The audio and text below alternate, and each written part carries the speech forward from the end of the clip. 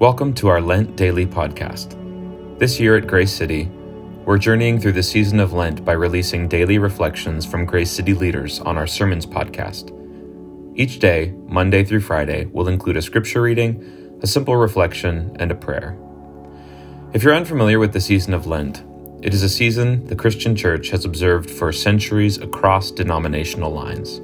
It occurs the 40 days before Easter, beginning on Ash Wednesday, and commemorates the 40 days Jesus spent in the wilderness, fasting, praying, and preparing. It's a season of preparing our hearts through repentance, refocusing, praying, and fasting. I like to think of Lent as spiritual spring cleaning. It's a time to open our hearts up to God, trusting in His grace, and allowing Him to work on and change us.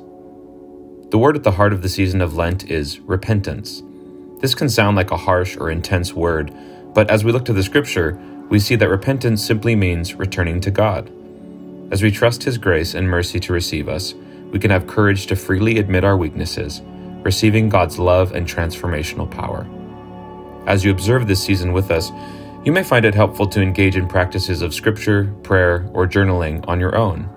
Or you may feel led to engage in some kind of fasting, a traditional Lenten practice. Or perhaps you want to choose a practice of confession.